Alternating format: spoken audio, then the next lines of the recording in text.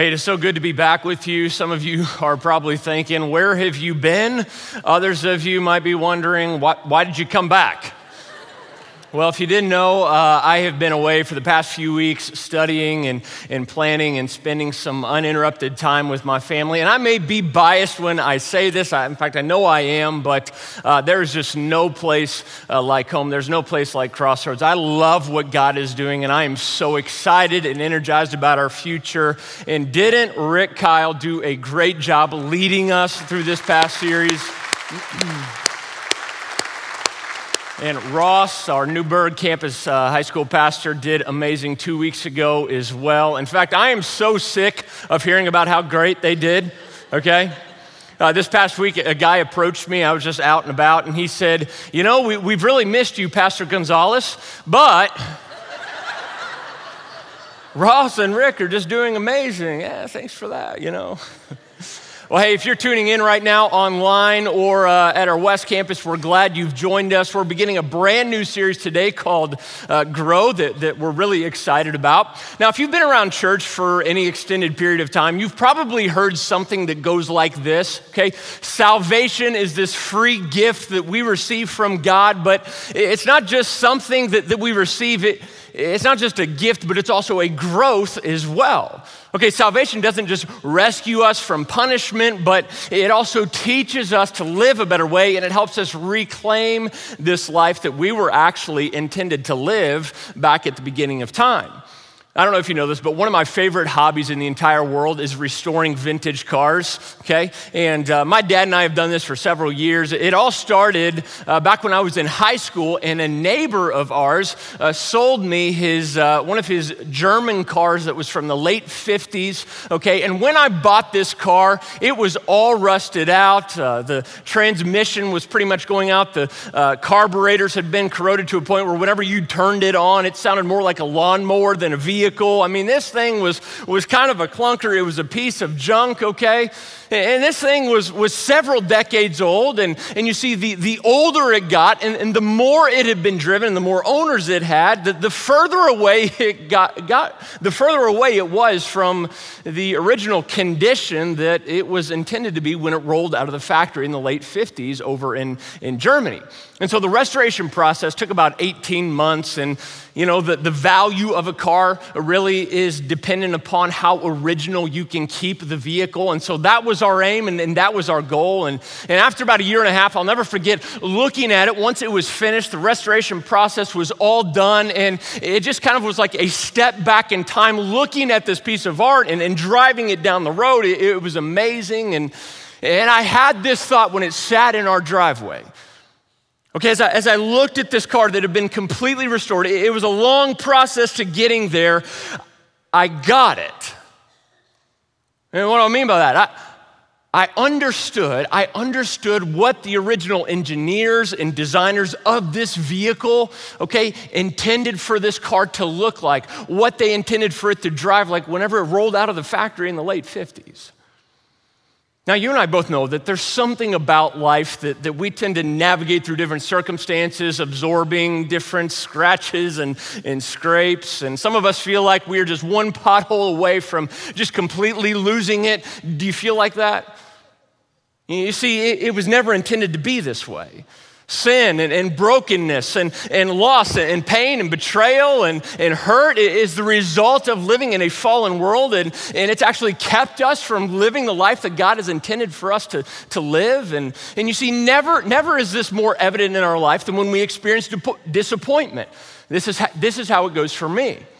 Okay, I'm often disappointed at the person that I've become, or the person that I am. I'm disappointed at times that I care so much about what people think of me. I get disappointed when I might say or do something just to, get a laugh or earn respect for someone that I admire. I wonder, am I enough for my family? Am I enough for my kids? I'm disappointed at times, my lack of prayer, my lack of faith. I'm disappointed that I don't read the Bible more. And you ever feel like that? Have you ever just taken some time out of your life to pause, reflect, and think about the person that you're becoming? Are you the individual that you imagined you would be?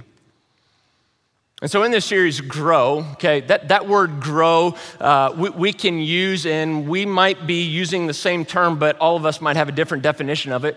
Okay, so throughout this series, we're going to be defining growth like this. Growth is about who you become, not what you do. It's not that what we do isn't important. It actually helps shape who we become, but the main goal of growth is who we're becoming. All right, Jesus didn't just enter this dark and broken world and die the death we deserved on the cross and then defeat death 3 days later by walking out of the grave just so we could get to heaven when we die. That's part of it, and that's an important piece, but the other reason why Jesus came to this earth was to reclaim what was lost and broken and to restore back to us the life that we were meant to live. Jesus said it best like this in one of his biographies in the book of John. Jesus said, the thief comes only to steal and kill and destroy, but I have come so that you may have life, okay, and have it to the full. We could also translate what Jesus is saying here like this. Hey, I've come to remove every kind of obstacle, every kind of barrier, all the rust in your life so that you can fully experience the life that you were supposed to live from the beginning of time. And so that's what we're going to be looking at in this series. And confusion over this idea was really the reason why a guy by the name of Paul wrote a letter called Colossians that we are going to be studying throughout this series. If you have your Bibles or Bible app, I want you to go ahead and turn to the book of Colossians now. Okay, Colossians can be found towards the back of your Bibles in between the books of Philippians and 1 Thessalonians. If you don't own a Bible, there should be one in front of you or in the seat below you. That's our gift to you. Feel free to take it with you when you leave here a little bit later, okay? And we're going to pick up right at the beginning of Colossians chapter 1. Now, as you're turning there, it's important that we understand a little bit of the context of what's happening. Right, this church was only a few years old when these false teachers started permeating the Greco-Roman world, the first century world. And these teachers started walking around promoting what we now refer to as Gnosticism, okay? Gnosticism was basically the combination of a bunch of different philosophies and pagan beliefs and other religions. It was kind of like the junk drawer of beliefs. Like you didn't know what else, you just put it all there, right? And so it was a combination of all these different views, okay?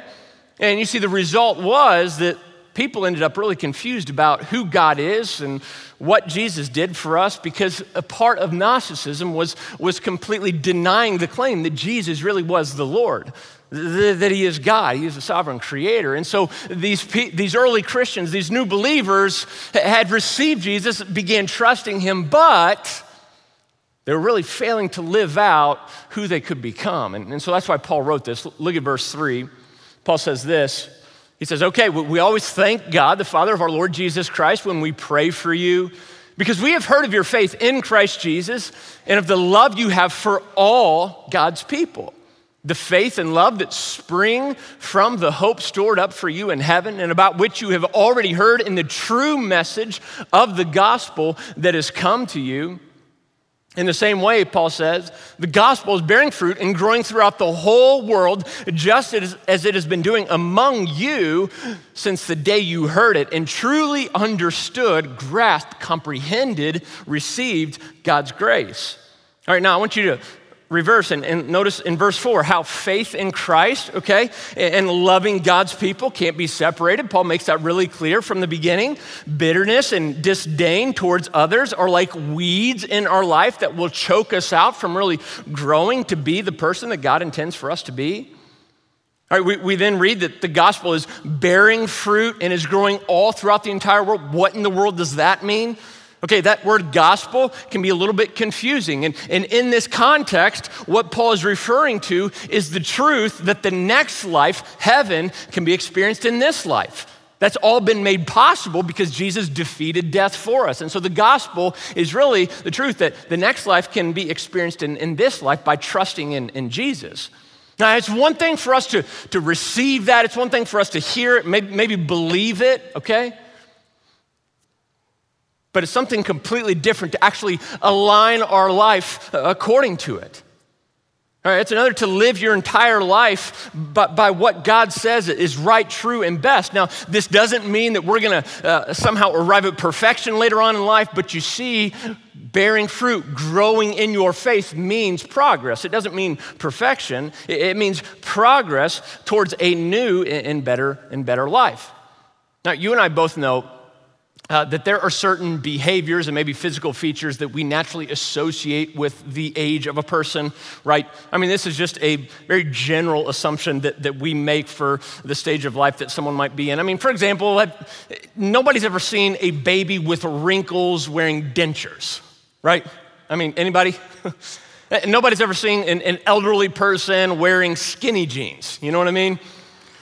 That's not a great example because Rick Kyle preached last weekend. Yeah, it's true, okay?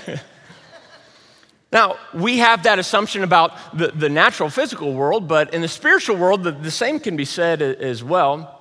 This past week, I got to tell you, I was putting together this big wooden swing set for my 3 kids, and I was, carrying it around. And this thing was really heavy, and I strained my back. I woke up the next morning, okay, and I had the worst back pain ever. Right before I walked out the door to go to work, I was bending down to tie my shoes, and I just decided to sit down because that was just much easier and less painful. And I literally had this thought come across my mind for the very first time in my entire life. I mean, it was kind of like a turning point, midlife crisis. I don't know what you call it, but as I'm sitting on the ground with this back pain, and I'm like, it's just much easier to sit down, I thought to myself, literally, what else can I do while I'm down here?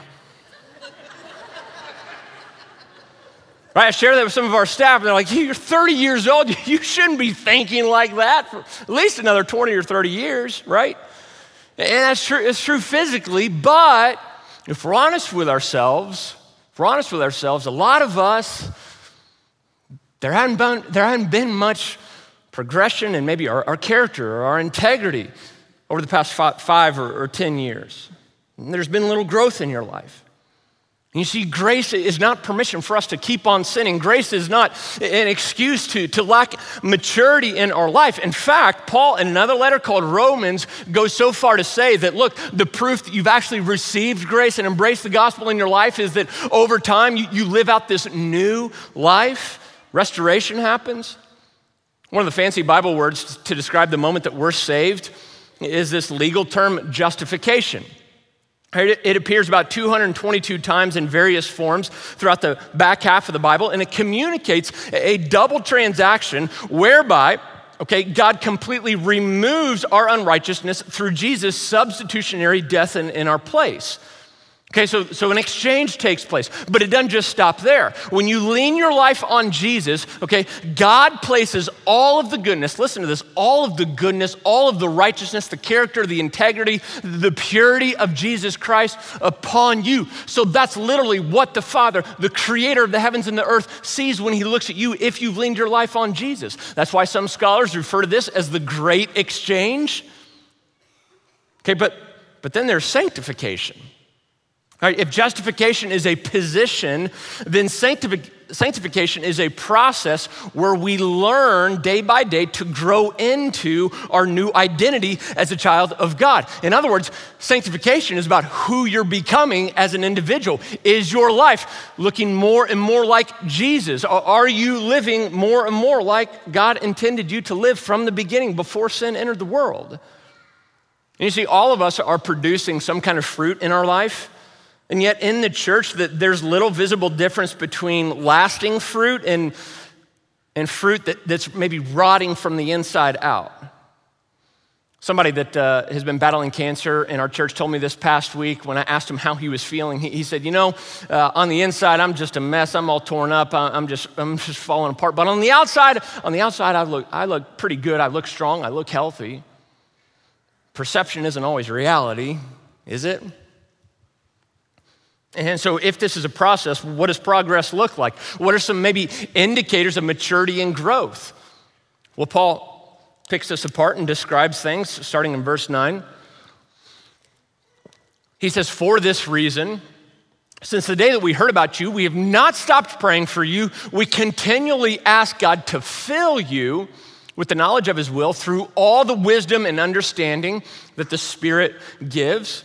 Okay, right here, Paul says that he's been praying for their guidance and decision-making. The Greek word we translate as phil means to be controlled or to move towards completion. It conveys this idea of a process, right? The fruit of all of our lives is the result of what's controlled us, right? What we live for, what the basis and foundation of our life has been. And you see, the direction of our life is literally determined by little decisions that we make every single day. And if we're honest, a lot of us, we're anxious about the future. Some things seem a little bit uncertain, right? But you see, peace happens when we surrender control and we align ourselves with Jesus, who Paul later says in Colossians 1, holds all things together. That's why Jesus made the point in the Sermon on the Mount to say, look, worry is useless. Don't worry about tomorrow. So the first indicator of growth looks like this. Indecisiveness in your life happens less. Okay, this isn't an exhaustive list of what growth looks like, and neither is this list intended to be used as a weapon, okay, to apply for your spouse, for your best friend, someone that's hurt you. No, because growth can't happen unless you first take responsibility, okay? So don't give in to that temptation, but let me ask you this. When the pressure is on, when you're stressed, okay, how well are you at making decisions? What are you like to be around whenever you're anxious, when it just seems like the world is weighing on your shoulders? Do those who are closest to you say that it's tough for you to pull the trigger on a decision? It takes you a long time. You see, sometimes our indecisiveness is the result of confusion about our future or doubt about who God is. James was the half-brother of Jesus and the author of a book in the Bible, and he said that the person who is conflicted on the inside, he used this metaphor. He said that person is like a wave out on the sea, blown and tossed about by the wind. All right, our indecisiveness ultimately reveals a lack of confidence in who God is, right, and his promises. And James also went so far to say that individual, those of us who struggle with decision-making, that person is like someone who is double-minded, and he or she is unstable. And I gotta be honest, sometimes when I am indecisive about a choice or direction, it's because one of two things is happening. I have an inflated view of myself or a minimized view of who God is. You see, when I put a lot of pressure on myself, it's because I think that I will somehow miss out or mess up God's will, his plan for my life. There's this narrow path, and if I make one bad decision, then I'm off the path, but that's not how God works, okay? His grace promises to sustain us even when we blow it, even when we make mistakes, and Jesus will catch us. We later read this in verse 17 of chapter 1, that Jesus is before all things, and in him all things hold together. Jesus is this glue holding life, the universe together. And let me just apply this to your world, okay? Jesus knows your future. All right, he's well aware of some circumstances that you're about to walk through that you have no idea about just yet. One of the titles for Jesus is that he is the Alpha and the Omega. Okay, he was there at the beginning. He's the creator God, but we're also promised that he will have the final say, Omega, the ending. He's sovereign. He's good. Let's keep going in our text, verse 10.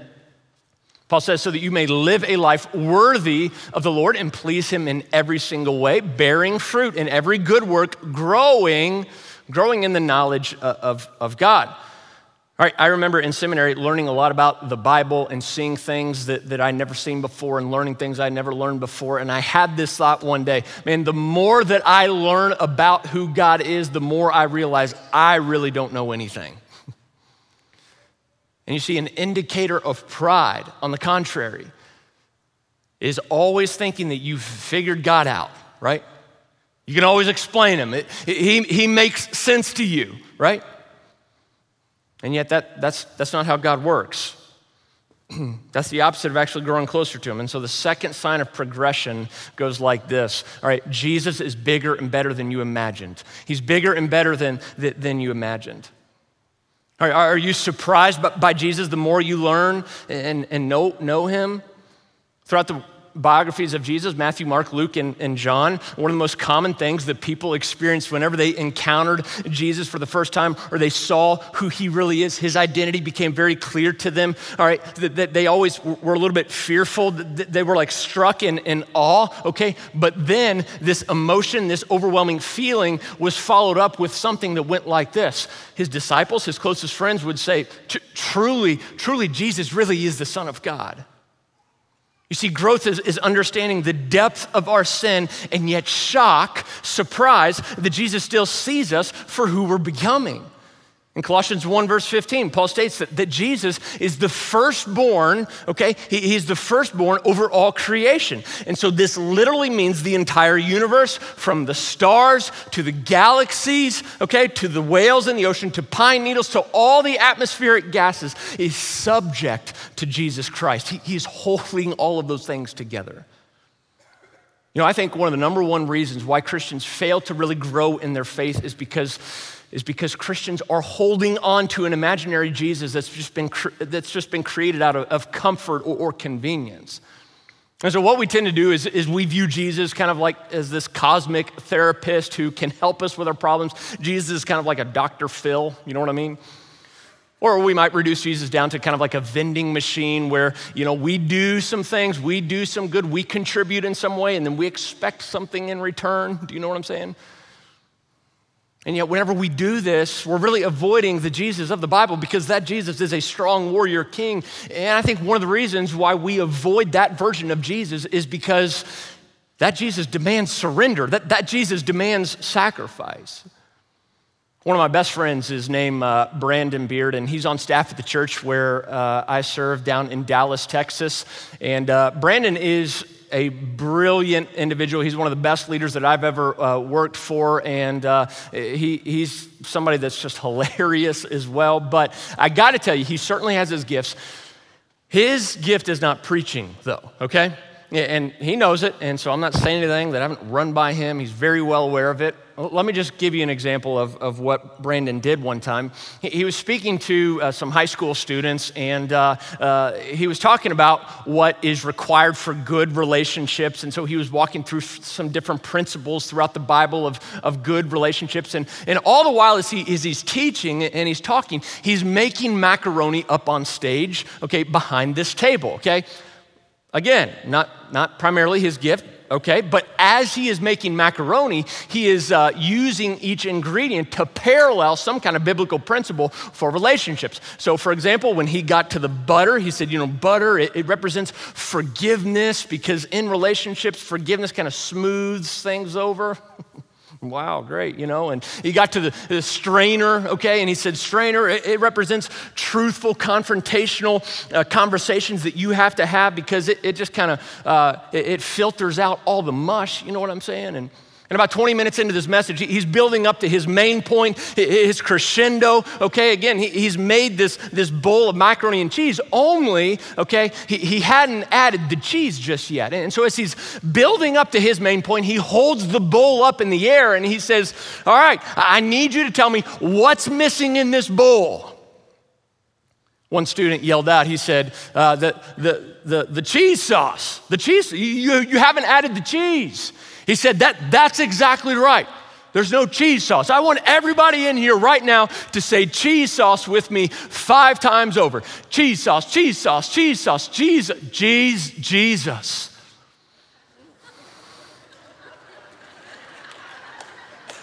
Your relationships are nothing unless you add Jesus to the mix.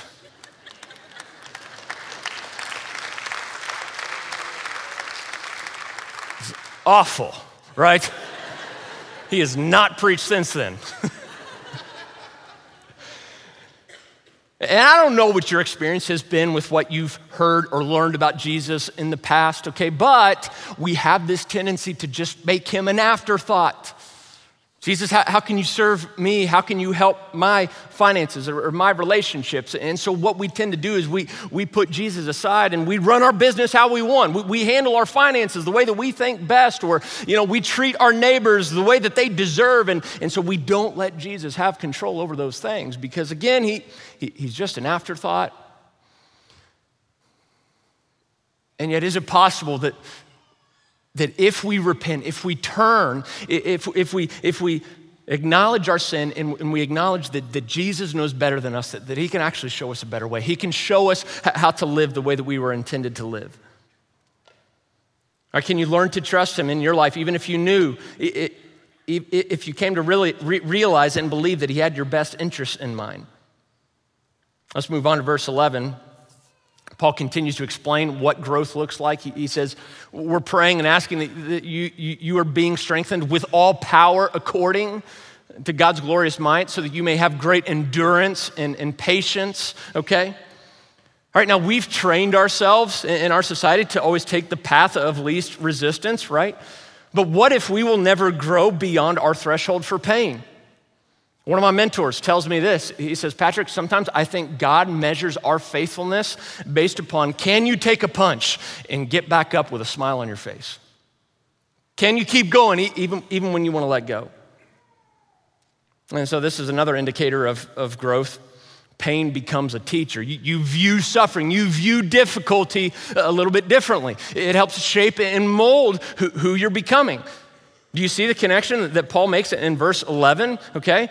He says growing stronger basically happens through resistance, not apart from it. Endurance and patience can only be developed in circumstances where you feel like throwing in the towel and giving up.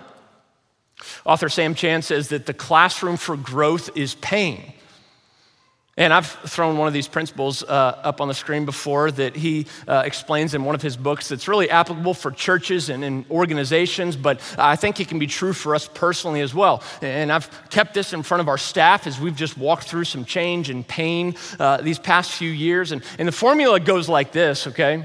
Chan says that growth equals change, okay? Change inevitably leads to loss, right? Loss is painful, it hurts.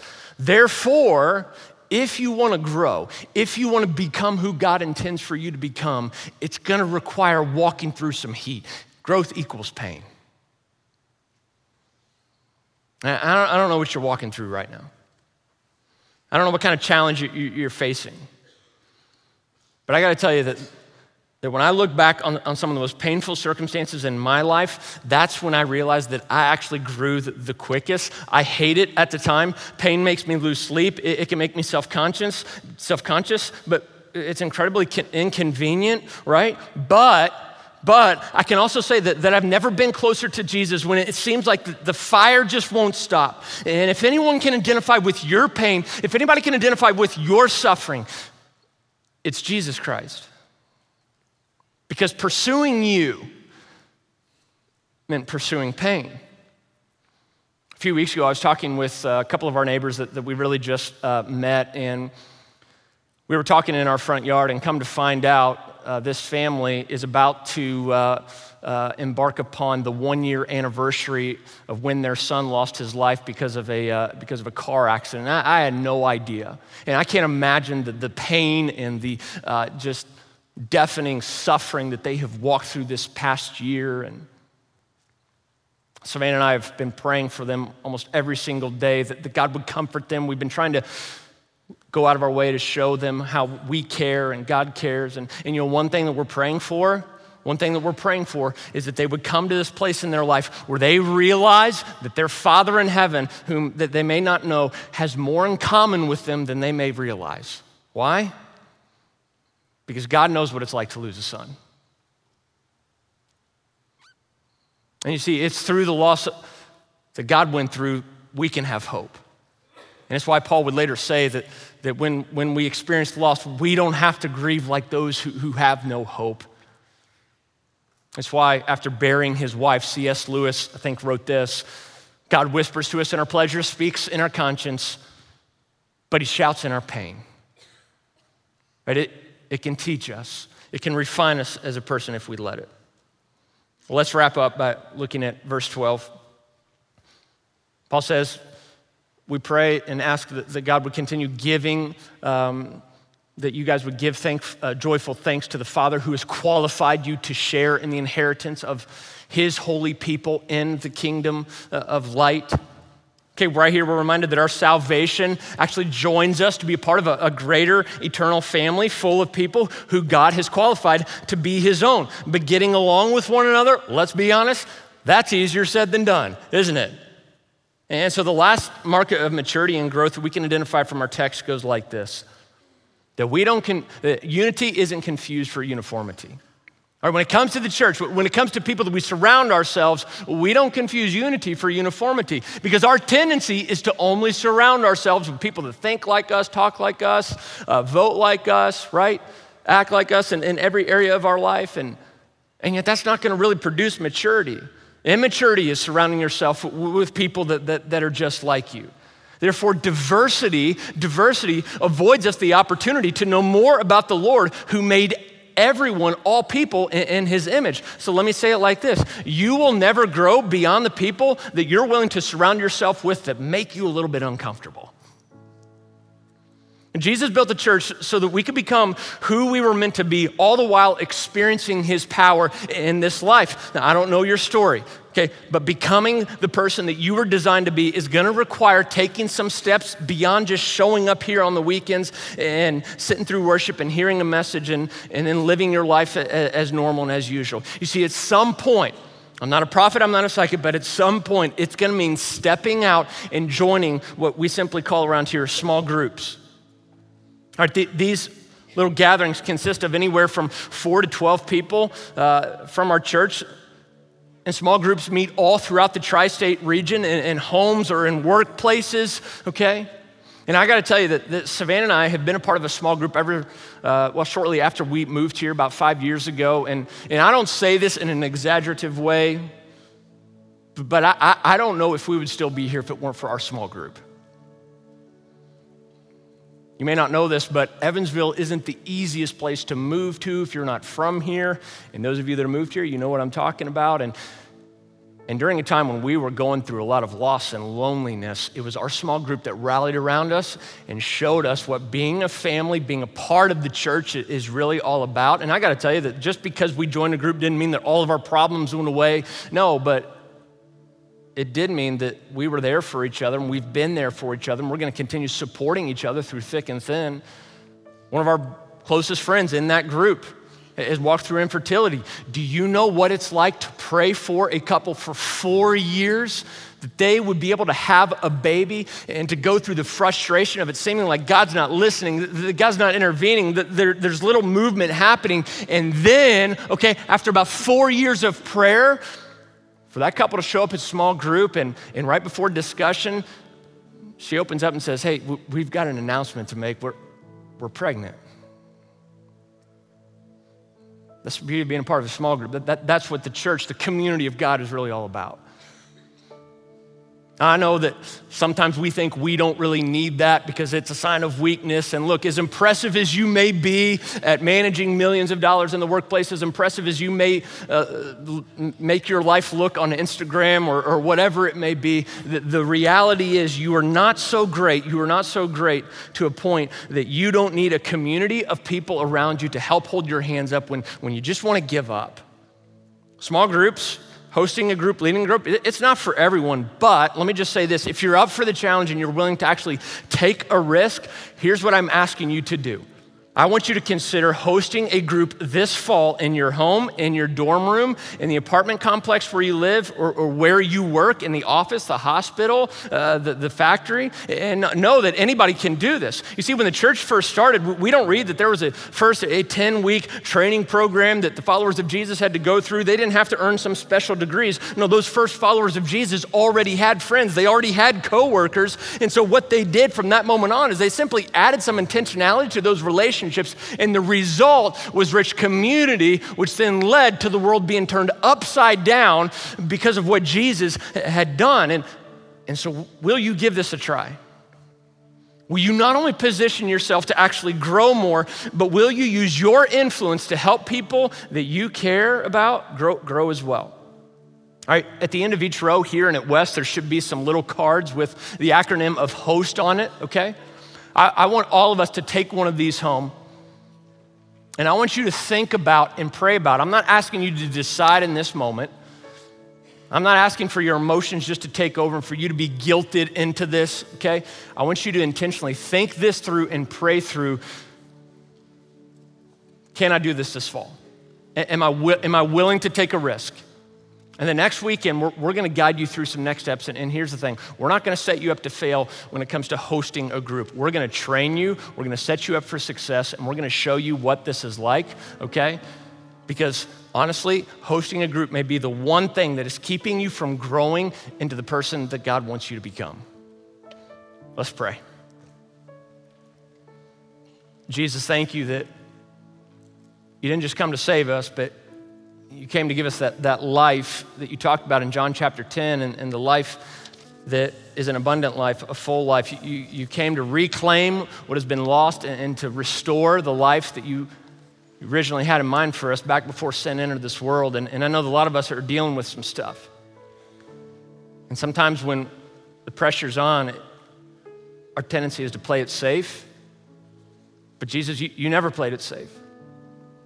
Your entire life was a step of risk.